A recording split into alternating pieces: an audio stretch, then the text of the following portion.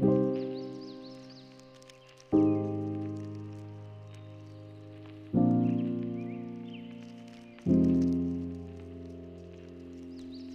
to the Book Basement podcast, where I, Santi, talk about books 5 times a week. On Mondays, you can expect a longer interview, book review, or other book-related content. The rest of the weekdays, I share a book quote I found interesting and break down its meaning. Join me as we learn more about books, their meanings, and get some amazing reading recommendations along the way.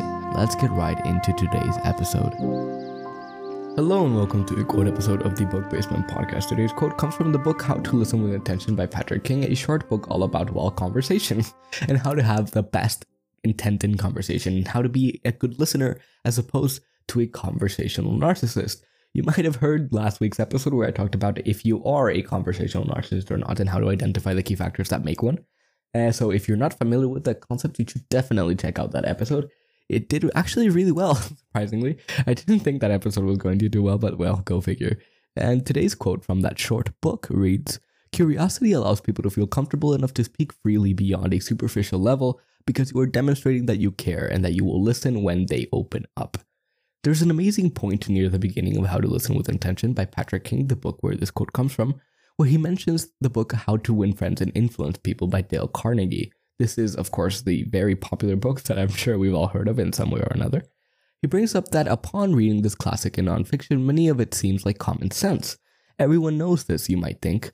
However, what we fail to see is that it appears that the contents of the book are common sense because of the impact that the book had. What seems like common sense is only common sense because of the ideas of Carnegie and how they've become world-renowned, adapted by millions around the world.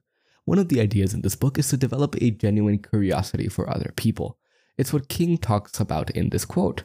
By developing genuine curiosity, we can have more meaningful conversations that leave the realm of small talk.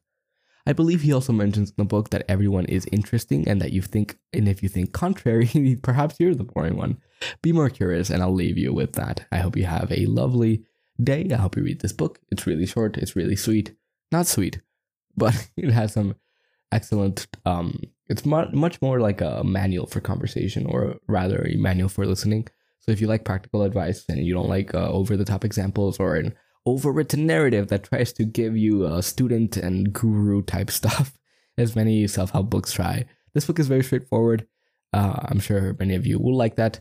So yeah, check it out. If not, then just listen to this episode and continue the rest of your day. But anyways, whatever you choose to do, I hope it is lovely. Thank you for dedicating your time and listening to this episode. Remember, we also have a weekly newsletter, the Book Basement Bulletin. Sign up by going to the link in the show notes or by visiting thebookbasement.substack.com. Also in the show notes, a link to purchase the book I talked about in this episode. Be sure to leave us a review on Spotify, Apple Podcasts, or wherever you get your podcasts, as it helps us immensely. Finally, you can follow the podcast on Instagram at BookBasementPod. That is BookBasementPod. Once again, thank you for stopping by, and I hope to see you soon.